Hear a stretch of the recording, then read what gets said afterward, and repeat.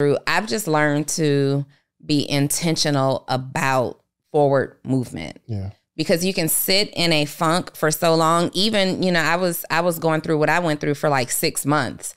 And like, I've said in previous episodes, there was no reason for it. It should have been like the happiest time of my life. It was about 4 months.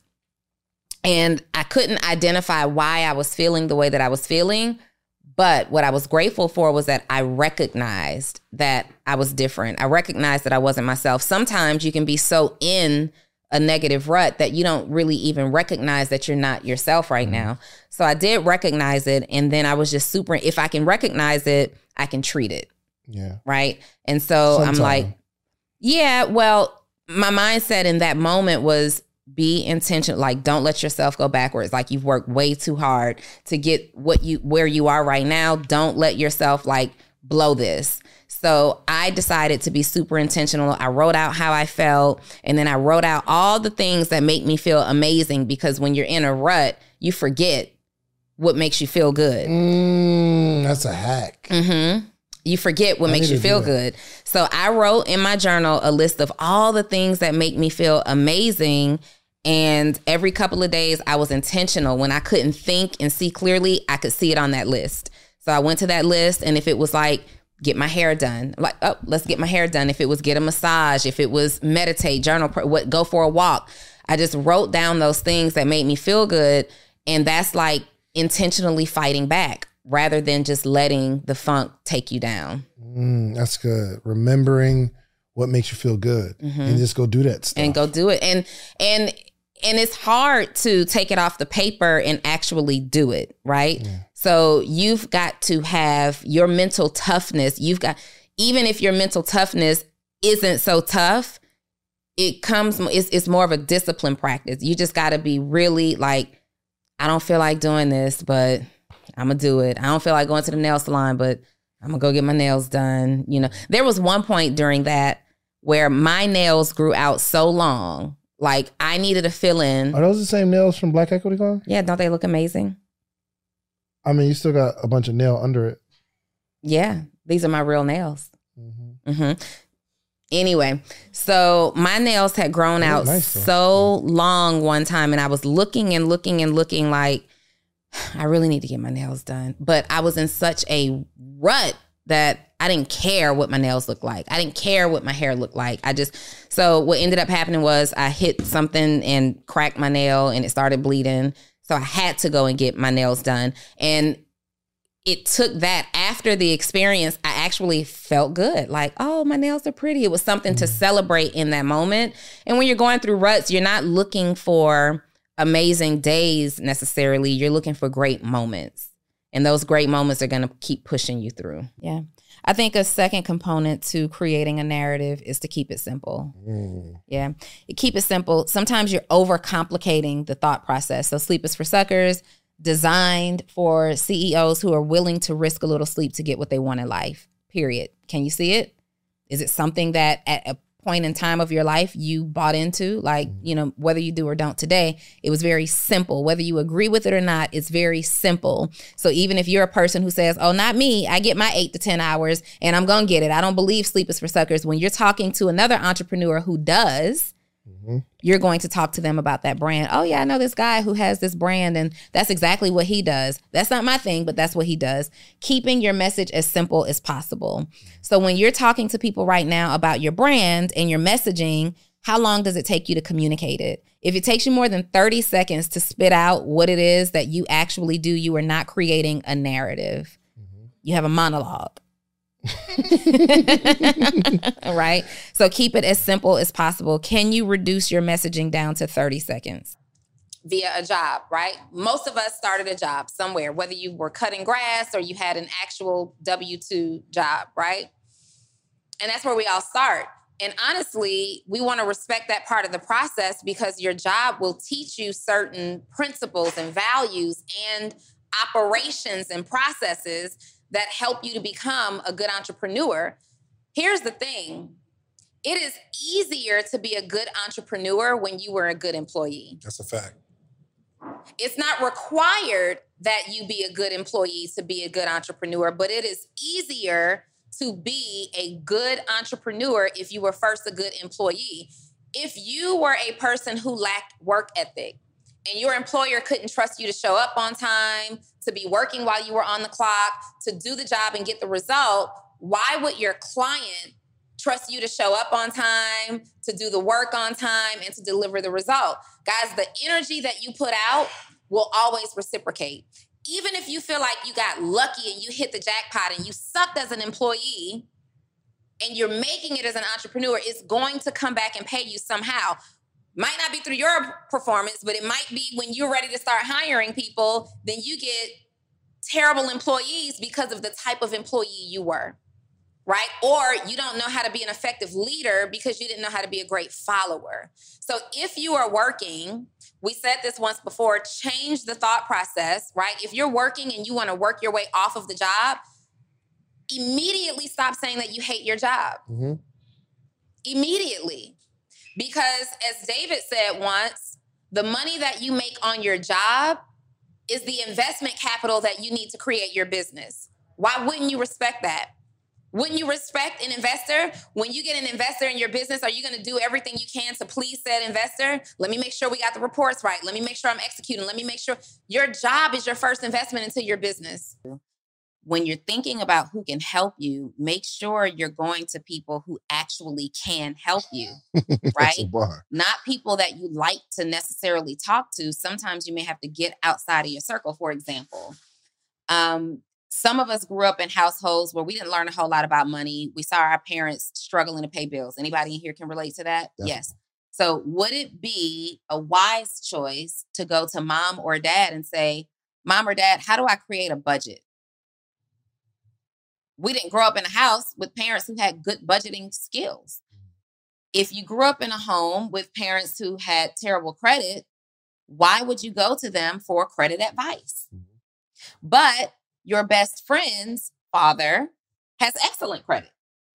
Maybe go to that best friend's father. Like when you're determining who can help you, it's also very important to identify who's unqualified to help you as well. And in this case, where you're wanting to do more, like, I don't know about you, I don't know about any of you, but at a time, I've been in circles of people that I outgrew, right?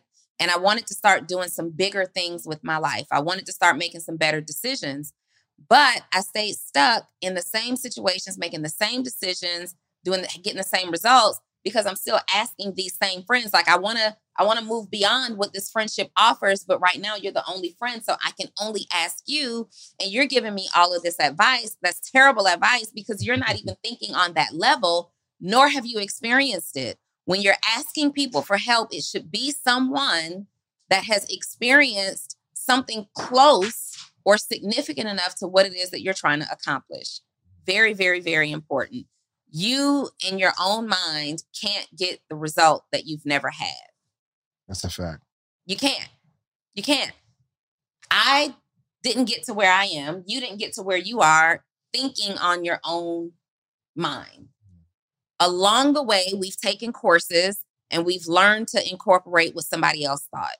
We've gotten mentors and we learned to incorporate what they thought. You being who you are right now, where you are in your life is exactly the place that you're supposed to be in because it's in direct alignment with what you think and how you're thinking right now.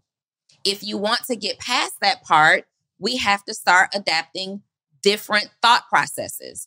And the best way, the fastest way, the most significant way is to find your who. Yes. There's a book called Who Not How. I forget the author. Is that Dan? What's the name? Sullivan? Is Dan Sullivan? Dan Sullivan, Who Not How. Everybody needs that book. So, oh gosh, did I forget my number 5 is something? Oh, number 5.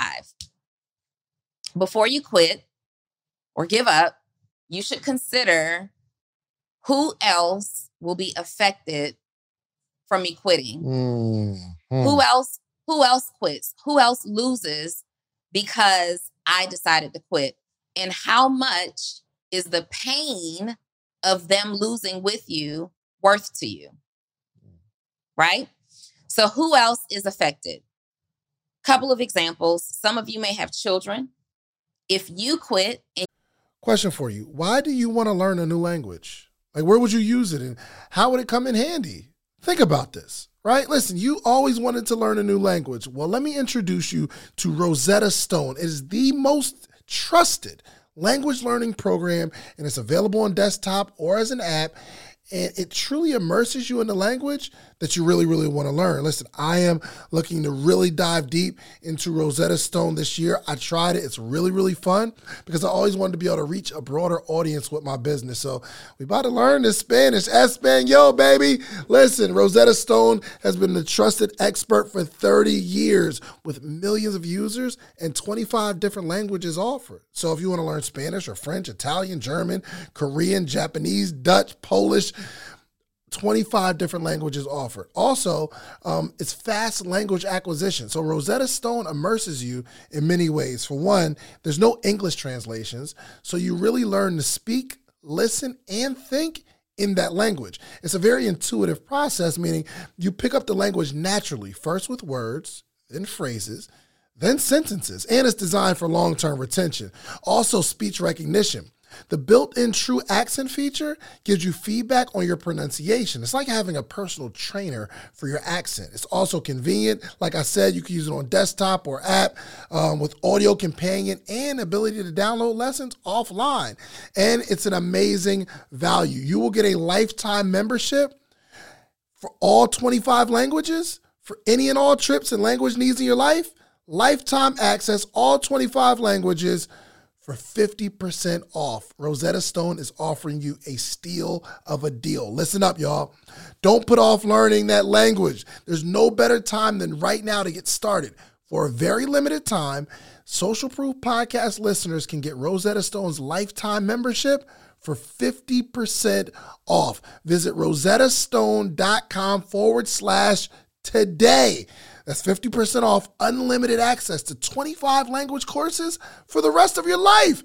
Redeem your 50% off at rosettastone.com/today.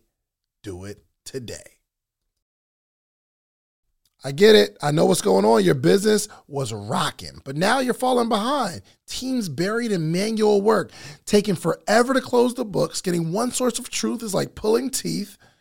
If this is you, you should know these three numbers: 37,025, 1. 37,000. That's the number of businesses which have upgraded to NetSuite by Oracle. NetSuite is the #1 cloud financial system, streamlining accounting, financial management, inventory, HR, and much, much more. 25. NetSuite turns 25 this year. That's 25 years of helping businesses do more with less, close their books in days, not weeks, and drive down costs. 1. Because your business is one of a kind. So you get a customized solution for all your KPIs or key performance indicators in one efficient system with one source of truth. Manage risk, get reliable forecasts, and improve margins. Everything you need to grow all in one place. Listen, there's power in having organization in your business, having all the information in one place. With disorganization comes poverty. Trust me, this is an unprecedented offer by NetSuite. Right now, download NetSuite's popular KPI checklist designed to give you consistently excellent performance, absolutely free at netsuite.com/socialproof. That's netsuite.com/socialproof to get your own KPI checklist. netsuite.com/socialproof. You don't continue to pursue your dream. What kind of life does the as is you provide your kids? If you quit, what kind of example do you fail to set for the friends around you that you see so much potential in, they need to do so much better, and you're that friend? If you quit, do they continue to quit? Who else stands to lose based on your decisions? For me, if I quit and I say the same, if I quit right now, my daughter stands to lose. My mom stands to lose. My friends stand to lose, because just simply being associated with me provides something to their lifestyle. My employees stand to lose. If I quit right now, I am affecting dozens of lives. And then not even thinking about the lives of the people who I impact that I'll never, ever get to speak to but you're watching, you're looking, you're listening, and it's something about Donni Wiggins and who she is today that's driving you, that keeps you going. All of those people stand to lose. If you quit on life, I hear people say sometimes who have survived like a suicide attempt. I hear them say that at that moment, their thoughts are so cloudy that nobody else's pain matters to them. Nobody else's pain. They can't think of anybody else. And I'm imagining that it feels that way, like in business, when you're just so burnt out. I saw a clip from a podcast yesterday, and it's going around on Instagram right now. I forget whose podcast it is. It might be Academics, where this guy says, I have been looking for good people for so long. I'm just tired. And he asked him, like, you that tired that you're ready to quit? And this big grown man just starts crying on this podcast. He's like, I am tired. And I wanted to be in that audience and raise my hand and say, but wait, don't get so tired that you just give it all up. Who else is going to lose? What could you continuing to search for these people that you need in your life, that result? Who else could benefit from that? Who can hear your story right now and they're feeling like you and you're ready to quit and you're justifying quitting for them and they jump too. They quit too.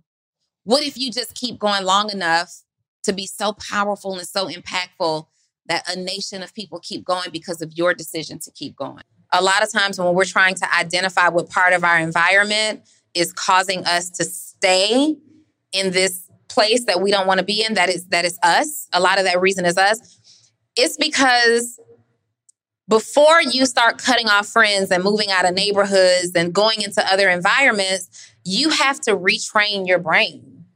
You have to start feeding your brain and your body better information, better thoughts. It's auto-suggestion. It's self-auto-suggestion, right? So when I start my day, which I do start my day every single day with meditation and affirmations, like it's really difficult to get out of the bed and be angry. How many people ever woke up just out of the bed, you mad already?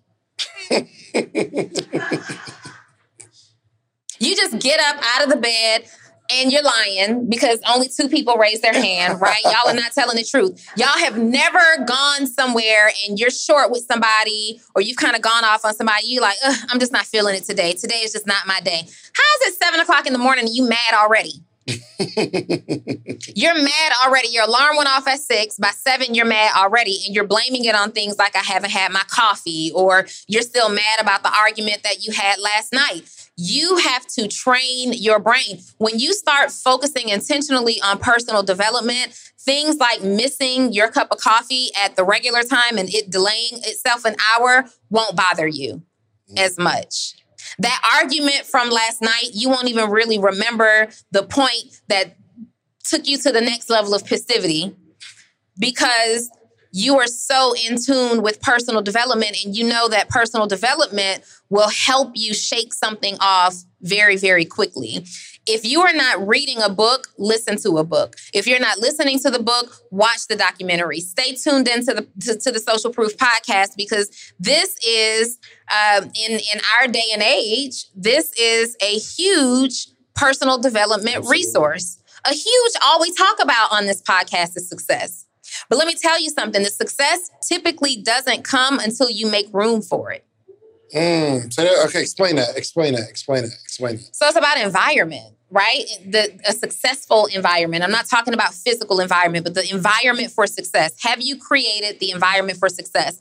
Number one, so many of us want to make it out of the hood or make it out of our current situations that we haven't decided what we want to do. How are we going to do it? Okay, I want to get out of the hood, but how am I going to do it? I want to change my life, but what vehicle am I going to use to do it? Right? So that's vision.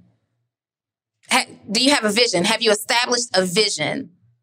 You want to make it out of the hood, but what exactly does that look like? Does that mean make it to the neighborhood next door to the hood? Does that mean make it to the other side of town? Are your neighbors now multicultural? Are you in an upper class African-American neighborhood? What exactly does that look like?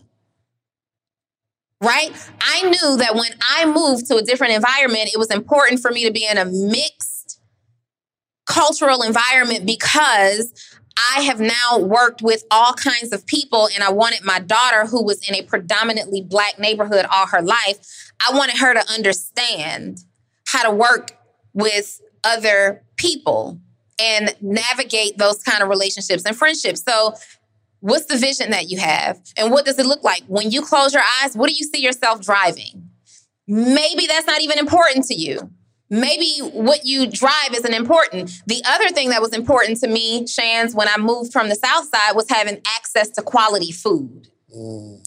Having access to quality food was hugely important to me because every time I got off my exit, there was a Popeyes and a Chick-fil-A and a Wendy's, but there was no Fresh Market. Is that when you develop your taste for churches? She loves churches. It's crazy. She's the bougiest person, but loves churches. For the record, I do not eat Church's chicken, but I do have a craving. Let me just, environment, okay? Environment. Clear it up. Because whenever I go to the E-complex, my choice is Church's chicken or something else full of, salt and sodium. If somebody was editing this, it would say, I do not eat Church's chicken. And then they'll cut to the part where it says, when I go to the E-complex, my choice is Church's chicken. So you got to watch the editors. What happens is, because I spend so much time there when I'm there, the only thing, you've been there, the only thing is a dang on Church's chicken, and I go and get a biscuit. Do you eat Church's chicken? Just for clarity, I eat biscuits from the establishment called Church's. I do not eat chicken from Church's chicken, all right? So, environment. Stay focused on, we're professionals. We're never going to sponsor this episode. We're professionals. We're never going to sponsor the podcast. We don't want Church's chicken to sponsor. Do. No, we don't. They're going to give you unlimited chicken. No. The second thing for me was having access to quality food. Like, my daughter had such picky eating habits at that time, and I realized that being a younger mom, and growing up, the quick, easy thing to do was to stop at McDonald's and get her the chicken nuggets just to hush her up. Well, there were no other options. I could drive up to the McDonald's. I didn't have to get out of the car. Otherwise, I got to get out the car, go to Publix, pick through the salad that's halfway ran down. So I wanted some better choices in terms of food. And then I also needed to see people around me who were successful. I couldn't keep seeing people standing on the corners selling their bodies. I couldn't keep seeing the neighborhood dope boys. Like, I just can't. I know how it makes me feel, and it didn't make me feel like I wanted to be that person. It made me feel horrible for that person, and how dare I have these big dreams when there are people who are living like this. So I just needed to get in an environment where I saw success every single day. I saw it. Then, what's your plan for it? So you've got your vision, and you understand what it is. You know what your life should look like. You may not know how you're going to get it. It's not important. Somebody write down, it's about who, not how. Who, not how. And that's a book. I would actually get that book. Morning Meetup. We're reading that. Who, not how. We're about to read it, yeah.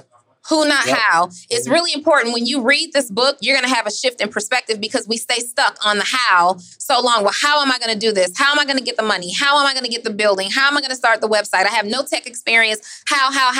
When really, why are you worried about how when there are a bunch of who's out there who are proficient in building the website? Who's out there who can introduce you to the building that will give you access with the Second Chance program? Who's out there who are understanding about how to access other people's money? Like, we stay so focused and centered on the how. You have to choose success for yourself.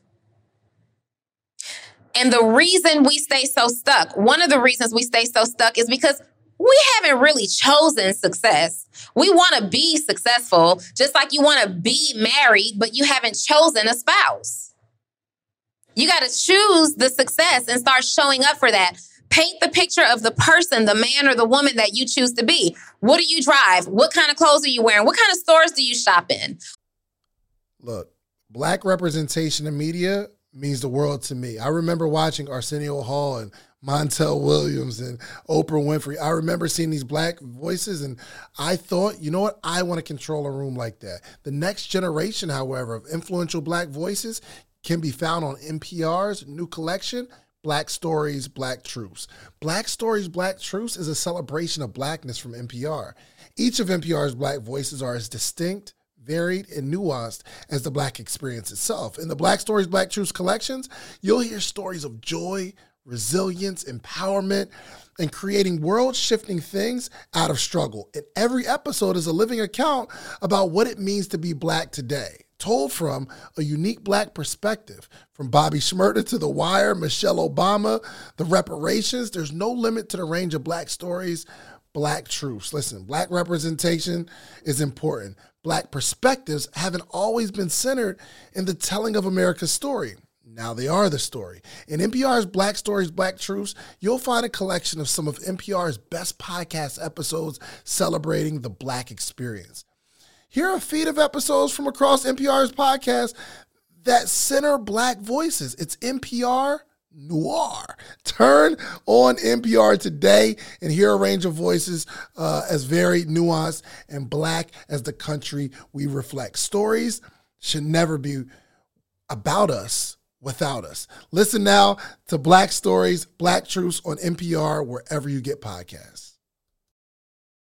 Have you been using Mint to manage your finances? Well, if so, I have some bad news. Mint's going away. It's shutting down. But here's some good news. There's an even better alternative. It's called Monarch Money. Mint users are turning to Monarch Money and are absolutely loving it. Did you know that money issues are a leading cause of divorce? Monarch, which is the top-rated personal finance app, it also has a built-in collaboration feature so that you can invite your partner at no extra cost. It's the easiest way to manage your household finances. Monarch is the top-rated all-in-one personal finance app. It gives you a comprehensive view of all your accounts, investments, transactions, and much more. You can create custom budgets, set goals, and collaborate with your partner. And now, get an extended 30-day free trial when you go to monarchmoney.com/social. And get this, Monarch has a tool that allows you to easily import your data from Mint so you can keep all your tags and categories. And unlike other personal finance apps, Monarch's simple, intuitive design makes it so easy to set up and to customize and to use it all together, okay? Monarch is absolutely obsessed with constantly improving the product. So they actually release updates every 2 weeks and allow customers to submit suggestions so you can actually vote on requested features. And you'll be able to see the product roadmap. After trying out Monarch for myself, I understand why it's the top-rated personal finance app. And right now, get an extended 30-day free trial when you go to monarchmoney.com/social. That's MonarchMoney.com/social for your extended 30-day free trial. What does your hair look like? What do your children wear? What kind of clothes do they wear? What made me start my business was me being very clear about the type of life that I desired to live. And I never felt valued and appreciated enough at work. I always felt more talented, smarter, more skilled than people who were getting paid higher than me, right? And I was always the type of employee, like, you have to work this 8-hour day. And I never understood why in the heck you have to work 8 hours a day to get this little stuff done.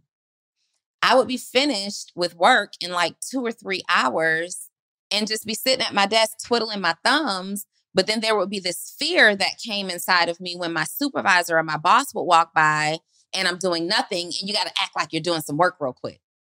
And just as a grown person, I never liked the way it felt for somebody to walk past me and I get scared. I tense up because I finished the job too fast. And I decided that the work environment, or at least that work environment, wasn't for me. So I tried another work environment and it was kind of the same thing. But here now I have to ask for like permission of when to get hungry. I don't want to go to lunch at 1:00. I don't get hungry until 2. But you're telling me that if I don't go to lunch at 1:00, I skip lunch altogether. So now I have to starve based on your rules and what you're telling me to do. I tried a different work environment. Then I go to a different work environment. My daughter is about to graduate from 5th grade. And I had to ask for permission to go to her 5th grade graduation. And when I asked my direct supervisor, they told me to see somebody over their head. This is a no-brainer for me. What do you mean? I have to ask multiple people to go and see my kid graduate from 5th grade? This is a life experience. In that moment, I decided that nobody would get to determine my availability to my child or my quality of life for myself and my family.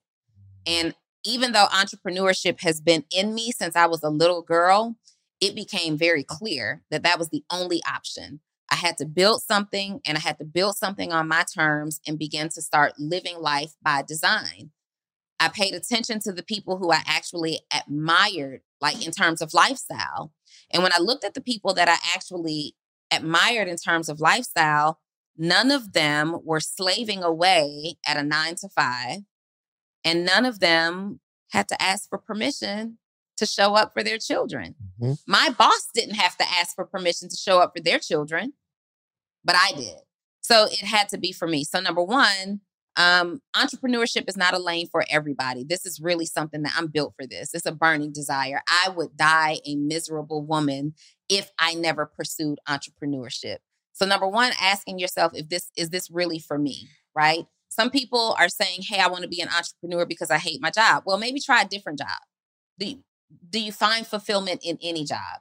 And if you feel like you have this idea, you have this ingenuity, and you just want to try it, then do it. The first step is to start. Think about what that looks like for you and then start.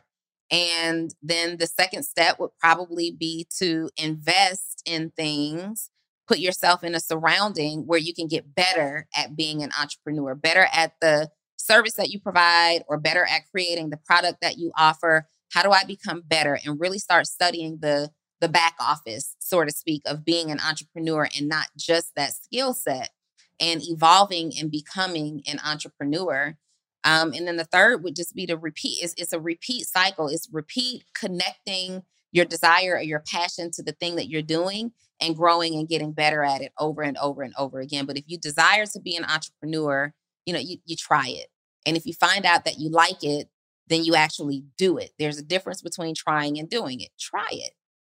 You don't have to step out and be super CEO. You're not going to step out and be super skilled, understanding that you're going to evolve as an entrepreneur, understanding that the first try for you might look crappy. I sent David a screenshot just yesterday, I think it was, notes from 2014 when I finally quit my job. I hadn't worked in corporate since 2014. And I think it was my speaker fees. And I remember looking at these speaker fees. I was searching for something through my notes on my phone. That's funny. Let me look at it. Yeah, that's what I'm about to pull up right now. I was searching through something in my notes on my phone, and I came up with, I sent him something from August. I sent him two things. Number one, July 2017. This is 3 years after I quit my job. My speaking fees, $150 an hour with the 2-hour minimum. Not the 2-hour minimum. $500 for 4-hour events. My day rate was $1,000. You couldn't pay me $1,000 to get on the stage today. But this is where I was at that time. Did I want to command TD Jakes' $100,000 speaker fee? Absolutely. But who I was when I was trying it is very different now than who I am now that I am doing it. I was going to say, learn how to tell a story, associate a story to your narrative, but I think Dave just covered that. So I will say a great narrative is also something that people can participate in. So Sleep is for Suckers, it was a messaging that people could support by wearing the bracelet, by wearing the T-shirts, right? The hats, whatever. You may be a coach. Can you now start having small workshops and events? Can you do masterminds? Can you get more people in your dress and user-generated content, creating the experience or the ability to participate? Now you've got this narrative. We're talking about custom dresses versus rack off the rack dresses. And now you've got this user-generated content where everybody's talking about one of one, right? And everybody's excited to post about that and to talk about it. They can't wait until they get their JL dress and they're able to talk about, they're one of one. This is it. It won't fit anybody else this way. What can you do in your business that allows others to participate in your mission? Him 500 does a really good job of that. Yeah. He's got the recession-proof brand. I think at one time it may still be like a $5,000 investment. And the majority of people who you see on his social media are people that have yet to be able to afford it, but he is communicating recession-proof. These are things that you do to be recession-proof. Does everybody understand the narrative of being recession-proof? Does everybody desire to be recession proof? It might just be attending an event. I can't join the community, but I'm gonna attend an event. I'm going to participate on all of your posts because you've created this participatory narrative. How can you execute a participatory narrative in your own business? Paid by systems to work. Yep. Being paid by systems to work. So now you've got people in place, but you also have automations in place. So what about what you do can you automate, right?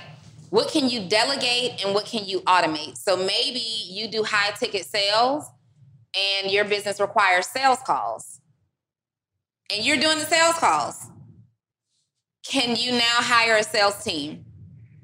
Systems, people think that systems are all technology, and systems are not technology. Systems are simply a way that something is done over and over and over and over again. So identify what are the repetitive tasks that are happening in your business. What happens every single day on a frequency? And then ask yourself, how can I simplify this process? Is it people? Is it a software? Is it a process? How can I simplify it? So I know commonly many entrepreneurs want to engage their clients via email and text messages. Well, make your life easier and put a system in place for that and pre-schedule emails. If you're sending out revenue generating emails, let's go ahead and pre-schedule those. How can you pre-plan your content? That's a process, that's a part of a system, right? Instead of taking notes on paper, what kind of client management software can you use now to digitally track your clients and their progress? SOPs. What kind of processes and workflows can you put together so that you can train everybody? So SOPs are really great for two really good reasons, right? You want to share what SOPs are? I'm sorry, standard operating procedures, the way you do something in your business or the way you get to the result. So you want SOPs for two primary reasons.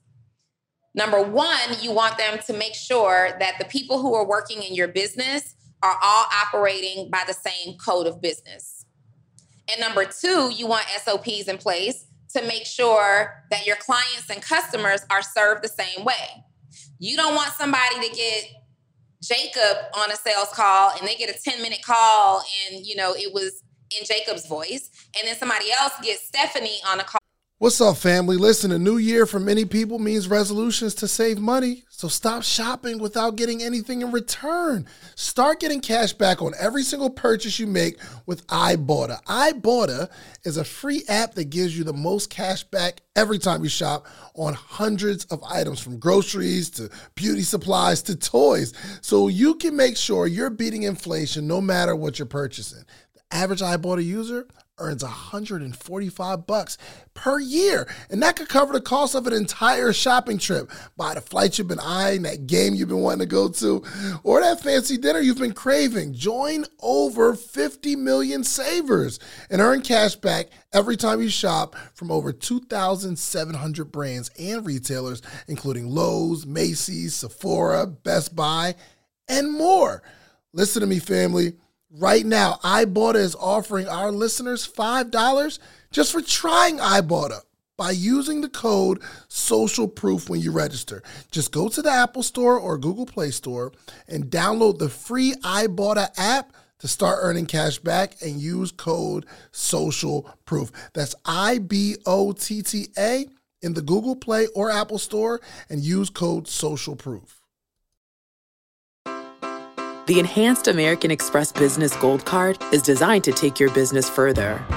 It's packed with features and benefits like flexible spending capacity that adapts to your business, 24/7 support from a business card specialist trained to help with your business needs, and so much more. The Amex Business Gold Card, now smarter and more flexible. That's the powerful backing of American Express. Terms apply. Learn more at americanexpress.com/businessgoldcard. And it's a 45-minute call, and they got the whole shebang, red carpet laid out for them. The SOPs is a part of a process, which is a part of a system that makes sure that your employees are all marching to the beat of the same drum and your customers and clients are all getting the same experience. So right now, what are 3 things that you can begin working on automating and delegating right away in your business? And start with the thing that you're doing that you're not so great at doing, and it makes you money. What are you doing that is that you need to make money and you're not so great at doing it, but you've been trying to DIY yourself there forever? Let's put a system in place for it. So for example, me, tech. I'm capable of doing tech. I was an engineering major. I decided a very long time ago that I don't want to be bothered with tech. I don't like to sit at the computer and just be deep in the details and figuring stuff out. I'm gonna pay somebody to do that, right? But for so long before I could pay somebody to do that, I was trying to figure out how to set up these workflows. And then it's a disaster and all this good stuff. And then I took a course that taught me how to put a system in place. I got coaching from someone that taught me how to put certain systems in place. Tech was important, and it was the first thing that I delegated and automated, because without my sales funnels and without my landing pages, I don't have a way to communicate my message. I don't have a way for people to go and do business with me, right? So that's something. Maybe you're taking payments via Cash App. Oh, just Cash App me, PayPal me. No. Let's put a system in place. How can you collect money like a professional? But not only are you collecting money, you're collecting data, because when you're using like a Stripe or however you're getting paid, Square, whatever it is, they're collecting your customer data. They're collecting names, emails, phone numbers, locations. You're getting so much more data. It's a growth task. It's a responsibility that you have to make sure that you have a good system in place for accepting payment. Team meetings, that's a system. Your team isn't operating to your beat. They don't know what's going on. You're constantly texting everybody individually. No, routine and regular team meetings. That is a system that you have in place in your business. As you were talking, I was thinking about, so I became full-time as an entrepreneur. I have been trying my hand at different ventures since I was 17 years old. But when I had my first real success and became full-time as an entrepreneur, it was in 2014. And I remember at that time, I was just really rebuilding as a result of like going through the 2008 to 2010 economic crash, right? So at this time, You went through that? Absolutely. I went through that. Like I lost everything. Lost my house, lost my car. Oh, you was in like the real estate. Yeah, I was in real estate and I lost everything, right? And so my mom was gracious enough to allow me to live with her. Well, my mom still lived in my childhood home. And at this time, it's 2010 beyond. The house was built in, say, 1987. So now the house needs like some plumbing and it needs a new roof and some things happen down in the basement.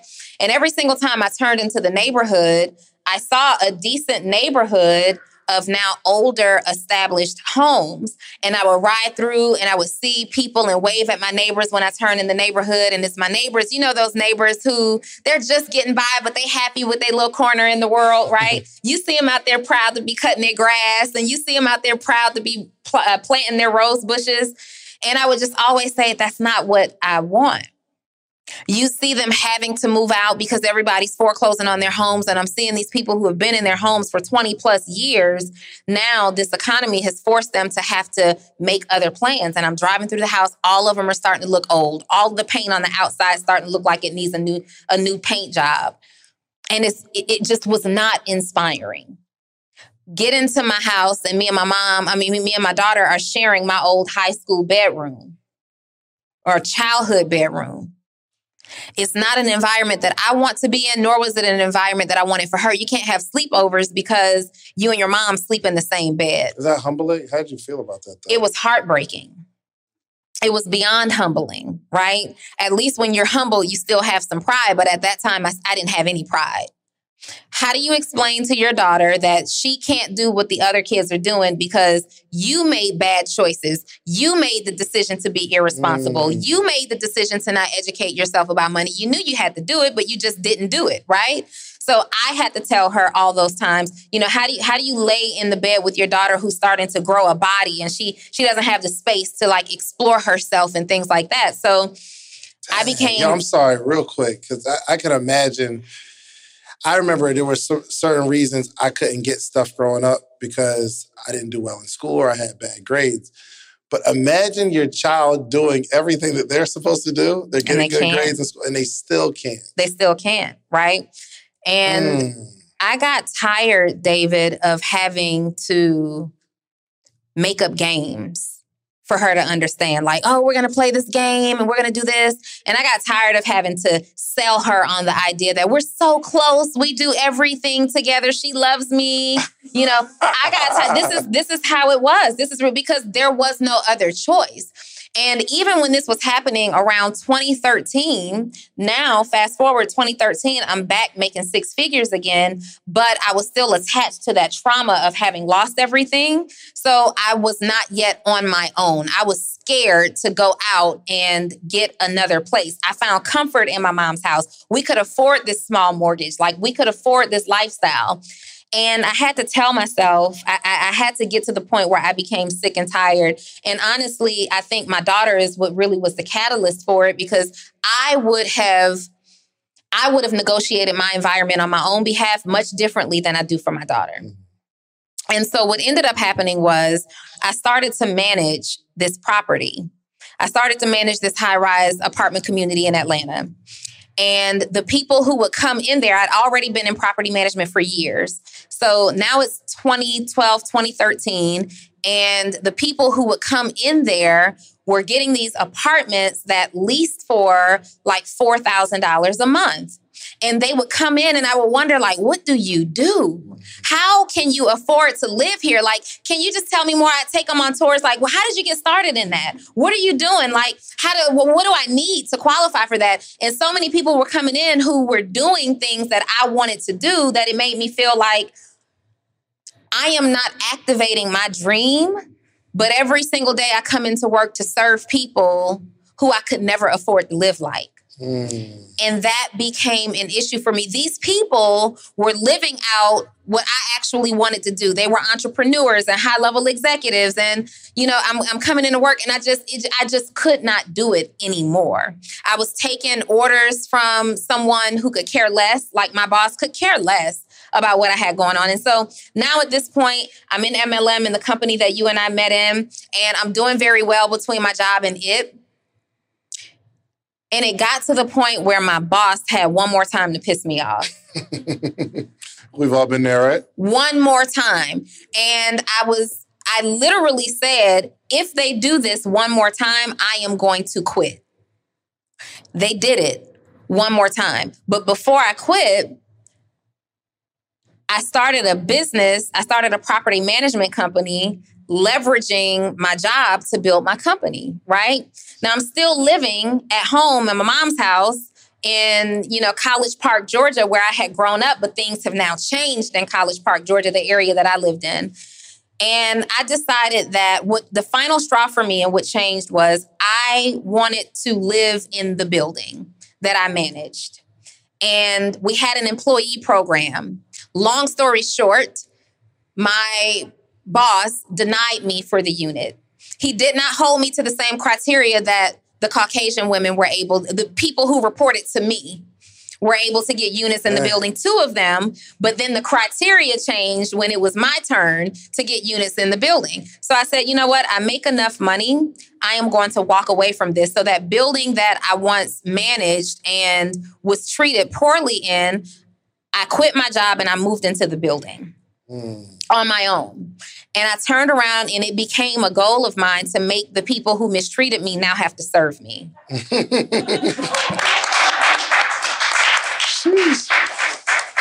And people questioned it. Why would you want to live in a building? What's so special about Hero Bread's soft, fluffy, and delicious breads, buns, and tortillas? Hero Bread serves up 0 to 1 grams of net carbs, 5 to 11 grams of protein, and high fiber in every delicious serving. Made with natural ingredients, Hero Bread supports gut health, promotes weight management, and helps maintain blood sugar. Hero also drops other limited edition ultra-low net carb goodies like rich, flaky croissants and buttery brioche slider rolls. Head to hero.co to shop today. What's the easiest choice you can make? Window instead of middle seat? Picking a vendor who sends a great gift basket? Outsourcing business tasks you hate? What about selling with Shopify? Whether you're selling a little or a lot, Shopify helps you do your thing, however you cha-ching. Shopify is the global commerce platform that helps you sell at every stage of your business. From the launch your online shop stage to the first real-life store stage, all the way to the did we just hit 1 million orders stage. Shopify's there to help you grow. Whether you're selling scented soap or offering outdoor outfits, Shopify helps you sell. Wherever and whatever you're selling, Shopify's got you covered. Sign up for a $1 per month trial period at shopify.com/try. Go to shopify.com/try now to grow your business, no matter what stage you're in. Shopify.com/try. Where people mistreated you, these were employees. They were employees. You don't benefit off of me living in this building. The management company didn't mistreat me. These two people mistreated me. So now every single day, I am going to remind you of how to treat the people who are going to come and replace me. Because when I need my dry cleaning dropped off, when I need my groceries delivered, I'm sorry. Do I have a package downstairs? Can someone please bring it up? That became the motivation. Now, I don't want to have to pull this card with you, but say something else. And I need somebody to drive my vehicle around and be washed, please. That literally became the motivation. But then what happened was, let me tell you this. Now, the rent in that building went anywhere from as low as $3,000 to as much as $10,000. You could also buy units in this building for up to maybe $2-3 million. And what was happening was, as I'm living in this building, I still felt a little out of place. I'm getting onto the elevator with people who are in their pinstripe suits and their button-down shirts and their pencil skirts and their dresses, and they're getting on with their Manolo Blahnik heels and their red bottoms, and I still don't have any of that. Because now at this point, I have to decide, do I want to look the part or be able to afford this rent every single month? So I was in the environment, but it was shaken up for me because I didn't feel comfortable. When I turned on the street to my house in College Park, Georgia, I fit in like everybody else. When I moved to this high-rise building in Midtown Atlanta, I was clearly someone who stood out. I was one of the youngest in the building at that time. And if you lived in that building at that time as a single woman, it was assumed that it was because you had a man sponsoring you. So every time I get on the elevator, people would, say things like, so you and your boyfriend live here? Jeez. You and your boyfriend live here? No. Ain't no boyfriend sponsoring this, right? I'm working hard for it. So I say that to say, once I got in the environment to work, once I got into the environment that I worked so hard for, I was completely out of place. I did not fit in. So I still wasn't comfortable because I still wanted what set us apart. I wanted to bridge the gap. Like, you're not going to put me in this box where I can't afford to live here later. Now we're in the building. And not only did I at that time get a condo for myself, I remember when I brought my mom to come and look at the building to get her opinion on what she thought. I'll never forget, she was standing in the windows with her back to me and her eyes are just, tears. And my mom used to say all the time, because every time I failed, I had to go back to home. Anybody else had to ever go back home again? Mm-hmm. Every time I failed, I had to go back to my mom. And she would say things. I'm somebody's mom. And she would say, man, if anything ever happens to me, I am worried about how you are going to take care of you and your child. Wow. And so when it got to the point where I could now afford this unit, so I thought I really couldn't afford it. Not for real, right? I made the money to pay for it, but it just wasn't smart to do. But I get to this point where I have the money to pay for this, and I bring my mom to this building, and she's crying. She's in tears. She's like, I wish I could ever have lived like this. I wish I could have experienced. I'm so happy that you have this for yourself. And I said, well, I'm running it back in my mind. Like, now my mom still has to turn on that same street and see those same neighbors who are just making ends meet and see the nice little couple who's planting their rose bushes. And that's all they want out of life. They're going to go to work and they're going to slave all day as long as they can come back and have their rose bushes. My mom, we're talking environment. So in order for me to change my environment, I also needed to help the people in my environment that I'm closest to change their environment. It started with my mom. And so as she's going through this process and she's crying, she's so proud. She said, I wish that I could ever have lived this way.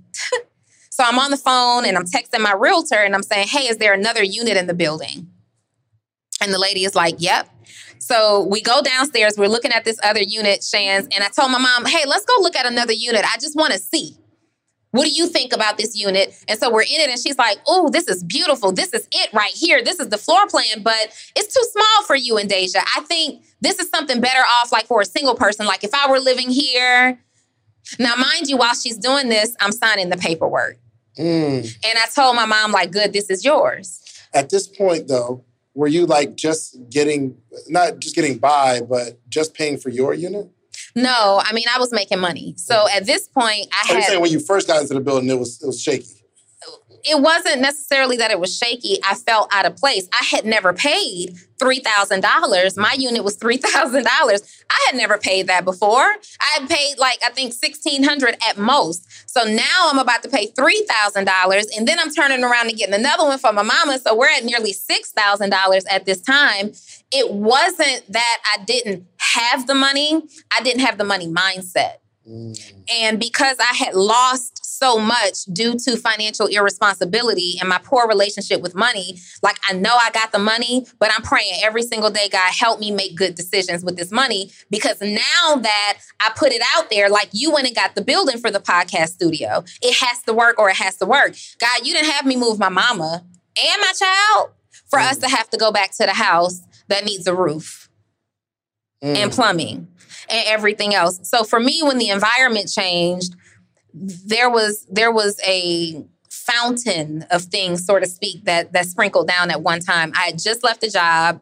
I had, because I was scared to spend money for real at that time, I saved all my money. So from the 6-figure job, I really didn't spend too much. I was living with my mom. And then I had the network marketing business that I was doing very well in. So I had a lot of capital on hand and I went for it.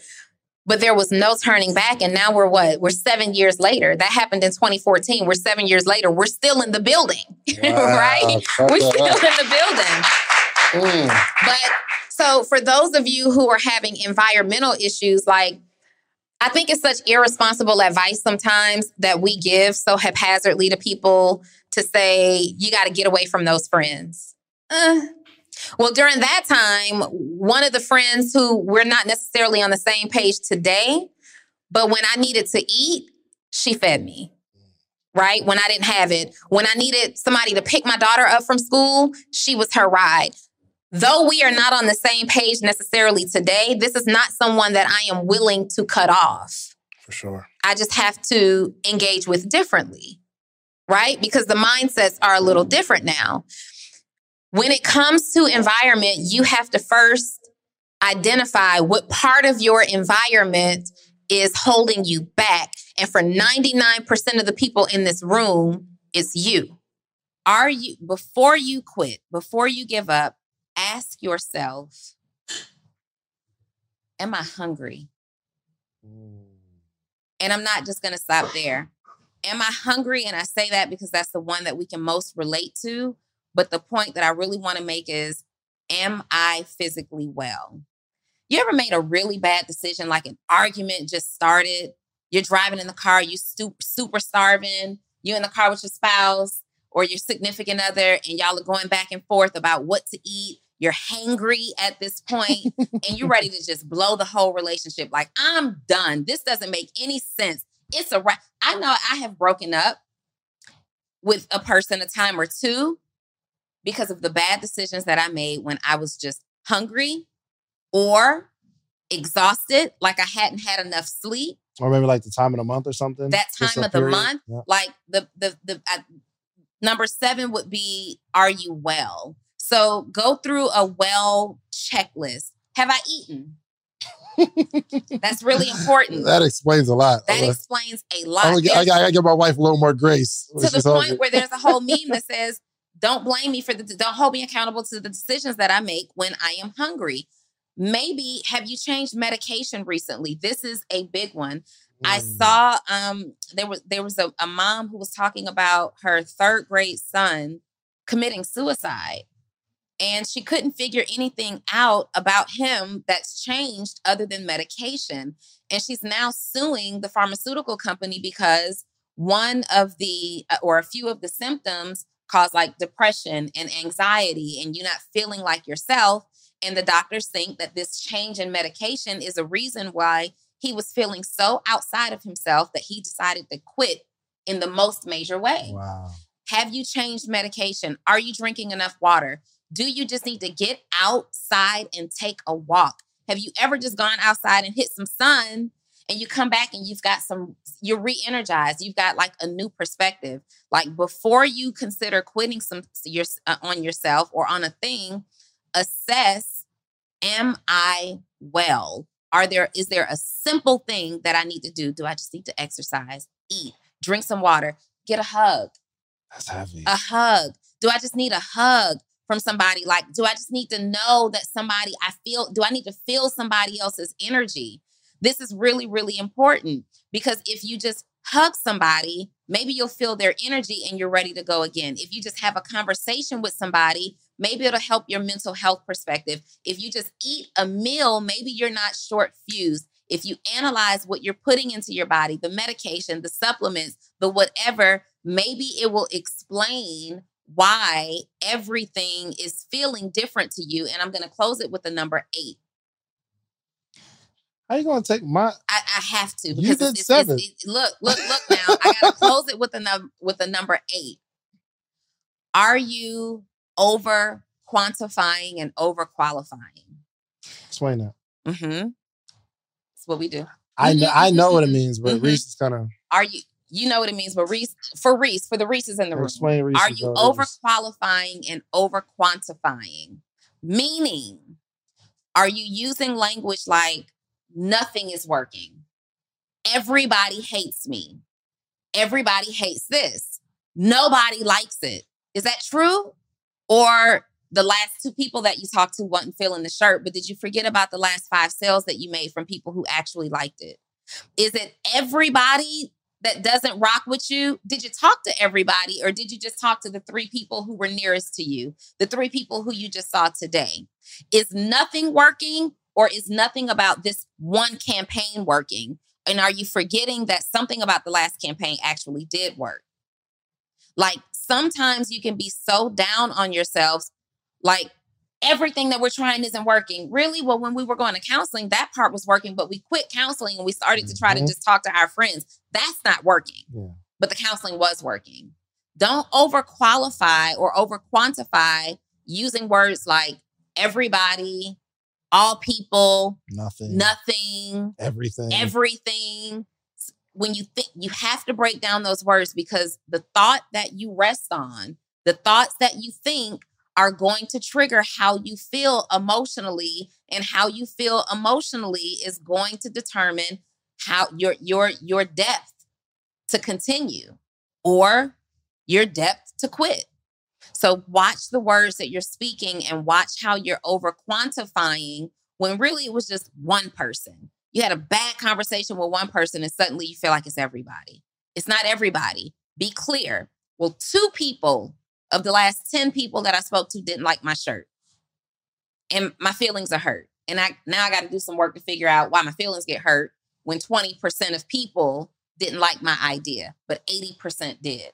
Are you focusing on the small group of people that don't have your thoughts or your opinions or your likes, and you're making them the big deal when you should be focusing on the larger number of things that are actually going well and making it the big deal? That'll keep you going. I will say, once you create your narrative, get people who defend your narrative. Mm-hmm. Because the people who defend your narrative are going to be the people that help you to share and spread the narrative throughout to other people. Yeah. And that's really, really important because you can create a narrative in your head all day long. But if nobody is buying into this with you, then it's not going to be impactful the way that you want it to be. I talk to a lot of entrepreneurs and they're always looking for marketing strategies, right? And they want to get paid marketing strategies, but then they don't have any money. They don't know how to run ads and they don't have any money to pay a marketing team to run ads. And so then they say, well, my business has halted. It's at a standstill because I can't run ads. When I launched my signature program, I attempted to run ads, and for Facebook's reason, they banned and blocked and disabled my entire business manager. At this time, I cannot run ads, and it's been more than a year. Still can't. Still can't run ads. I have made more money in this last year than I have in one consecutive year in my entire history of doing business because I didn't care. If I can't run ads, I'm going to do something else. So what's stopping you? You don't know how to run ads. You don't have the budget for a marketing agency. Can you do a podcast? Like, I guarantee that I'm getting booked for strategy sessions right now. Right now, because somebody is watching a podcast. Can you go live a little bit more? Can you be your ad? You become your ad and go live on your Instagram channel, on your Facebook channel. You start a profile on LinkedIn. You get on Twitter and start You get consistent with content 3 to 5 times a day, every single day. You attend things like You Can't Invest in Ads, invest in the Content Creation Bootcamp. Yes, I've had a business that I won't necessarily say I quit on, but I laid it to bed because I evolved beyond it. Yep. So I owned some clothing stores. And at the time that I owned my clothing stores in the beginning, doing very, very well. And I was still doing well when I decided that I had evolved beyond it. And the industry also evolved beyond my model. Mm-hmm. So I owned women's clothing stores. Instagram became a thing, and Instagram boutiques, selling clothes through boutiques became a thing too. And now people want to, order online and they want things shipped to them. And so they don't want to drive to the store. And I was in a high traffic area and I just had to ask myself, number one, it wasn't really a passion. I enjoyed doing it and I made money. It was easy to do. But the pain or the stress associated with trying to figure it out, for me at that time, I had evolved in a way where other things became clearer for me. And it was just simpler to choose something that was more in alignment with the way that business was growing and evolving at that time. So I can't think of anything that I've quit abruptly except the network marketing industry, but that wasn't really my business. I just got to a place where I just had a realization, like, I don't want to do this anymore. And I stopped. But I didn't stop doing it without a plan. I don't want to do this anymore because I'd rather be doing this. And I did that thing. Period. I think all of the 9 steps that we gave kind of answers the second part to your question. Like all of those things that you should consider before you're quitting. And based on those answers, like if you've gone to your who, you got the who's and it's still not bringing you fulfillment, it's still not working. If you've exhausted all of the possibilities and the ways in which this could work, if this is just stressing you out to the point where it's detrimental to your health, these are all reasons that maybe you should quit. And then sometimes quitting doesn't mean dissolving the business. Sometimes it could look like you taking a step back and putting somebody else who's more qualified to keep trying some things, to keep tweaking and turning some knobs to make it happen. You might have to take a step back, but that doesn't mean that the whole business needs to close down. Just find somebody else who's willing to give it a couple of tries and see what we can make happen. I dare you to post, I kicked in his door last night. Then I dare you to go and watch how many comments you get. I kicked in his, girl, what? Then I dare you tomorrow to post, I kicked down the door to success last night. Which one do you think you're going to get the most engagement on? Everybody wants to know why you kicked in his door last night. Not too many people want to know how you kick down the door to success. There's going to be some cream that rises to the crop, but for the majority of people, they're entertained by the drama.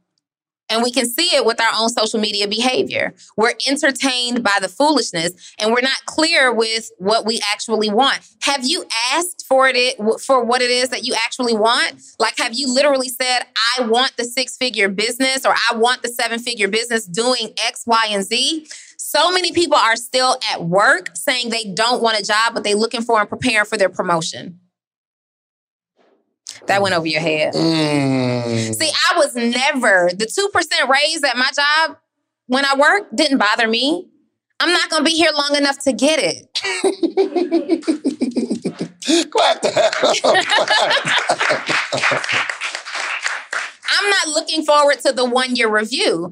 I am only here to work to learn how you guys run your business so I can go and implement these lessons into my own business. How am I be worried about a 2% raise and being an entrepreneur? Entrepreneur is someone who is self-employed. Mm-hmm. You're working for yourself, building your own thing. So now ask yourself, are you wanting things that are contradictory to themselves? Content has literally changed me and David's life. Absolutely. It has changed our lives. And I think we both started creating content before we knew what content creation was. 100%. Like literally just sharing us and being authentic and transparent. And that's one thing that may be holding you back too if you're not where you want to be. Are you attached to this content that's inside of you that can be helping you grow? Like my page and my sales grow because I am authentically myself. If I am hurt, I'm explaining how I handled that hurt. I'm not on social media whining about the hurt. I am saying, hey guys, I experienced something real heavy this week as a CEO. Let me tell you what I did to get through it. If I am happy, I am sharing that win. If I learn something new in business, I'm sharing it. What are you not sharing that could get you to your financial goals? Not even just your financial goals, but your impact goals. The more people you help, the more people you help get what they want, the more you're going to get what you want. Well, if you're not currently generating revenue, let's put a revenue method in place. Share good content. Your content will help somebody. That's a fact. Your content will help somebody. The more good content you put out, the more people you're helping. The more people you're helping, the more you're going to get what you want. That's a fact. Social media is not going anywhere. And it lives. Mm-hmm. When I was leaving my job in 2014, I tried to leave my job a couple of times. I owned a clothing store, tried to leave my job, went back to work. And entrepreneurs, you try. And that's the difference between trying and doing. I leave my job and I'm doing all this. And speaking in 2017, 3 years after leaving my job, was just an addition. I just released a book. Mm-hmm. Oh, honey, I thought this was big money. You know, when this was created, I just thought about this. I got in the biggest speaking gig of my life, Bishop T.D. Jakes. Megafest. At Megafest. It was the biggest speaking platform, biggest speaking stage in the United States at that time. I printed your t-shirts for that. You printed my t-shirts. I wrote this book. I'm finding out that making book money and t-shirt money is a whole lot easier than network marketing. This is when I started kind of detaching myself away from that. And now I'm on stage with Bishop T.D. Jakes. Y'all got to pay me $150 an hour for 2 hours minimum. T.D. Jakes put me on as a keynote. You got to pay me $1,000 for my whole day. Travel expenses covered. What? What? Then, almost a year later, I wrote out, this is the note, I sent this to David too, April 30th. And the note that's attached to it that I wrote him said, look at the date on that. I've done every single thing on this list except for the salon and the barbershops. And we're in the process of working on that, right? Donnie's stream of income, this note from April 30th, 2018. Books. These are the things that I desired to do. Books, audios, speaking, coaching, events, courses, network marketing, property management, currency trading, luxury concierge services, written content creation, video content creation, staff training, motivating staff to work harder, hair salons, barbershops. That is on this list. 4 years ago. This was 4 years ago.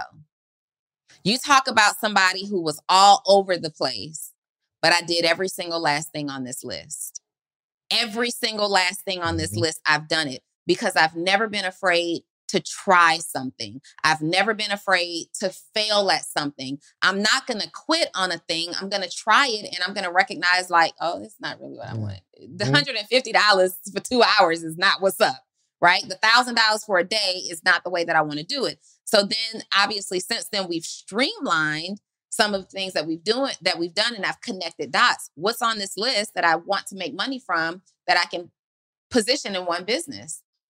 And I've done that. So as someone who's aspiring to be an entrepreneur, I go on a tangent because it's so important. Just try something. You may not have the total idea figured out yet.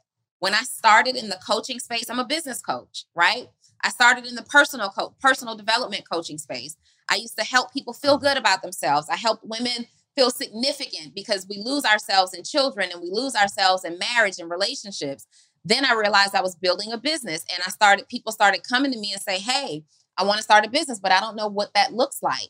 And I would talk to them for 30 minutes. And before I knew it, I had a gift that's saying, you'd be really good at doing this. So then I started getting paid just to tell people what kind of business to start. I'm not helping you start it. I'm not starting it with you or for you. All I know how to do is tell you what I think you should start. And as we're going through the year of doing this, people are starting businesses. And now I'm starting to get like emails and DMs of people saying, Donni, thank you for that conversation. I went and started that mechanic shop. I went and started that salon. I went and launched that course. And so then I start advertising like, okay, I'm your go-to. If you're struggling to find an idea, I can help you do that. So now my business was to teach people how to go from A to B, not being an entrepreneur to discovering what an idea is. I ain't even guaranteeing that you're going to start. I'm just telling you what the idea could be, right? But as I'm growing and I'm evolving as an entrepreneur, I'm making more money. My business is growing. So now I'm qualified to teach you more than just what you should start. Now I can teach you from A to C how you should start. Aspiring, what you should start, how you should start. I'm growing. I didn't wait. Now I teach you how to make millions of dollars. Me today. Now I teach you how to make millions of dollars. But me in 2017 didn't know how to make millions of dollars. I just knew how to tell you what kind of business you should start. I let the process be the process. I respected the journey. I started with what I knew. So if you are wanting to start a t-shirt line and the only thing you know how to do right now is come up with fantastic slogans and designs, maybe you start a business saying, hey, you want to start t-shirts, but you lack creativity. I know dope slogans and designs. That is my business. I don't produce t-shirts. I don't manufacture. I don't ship. I give you slogans and designs. The end. Start with what you know. And then as you evolve, you can add more things later.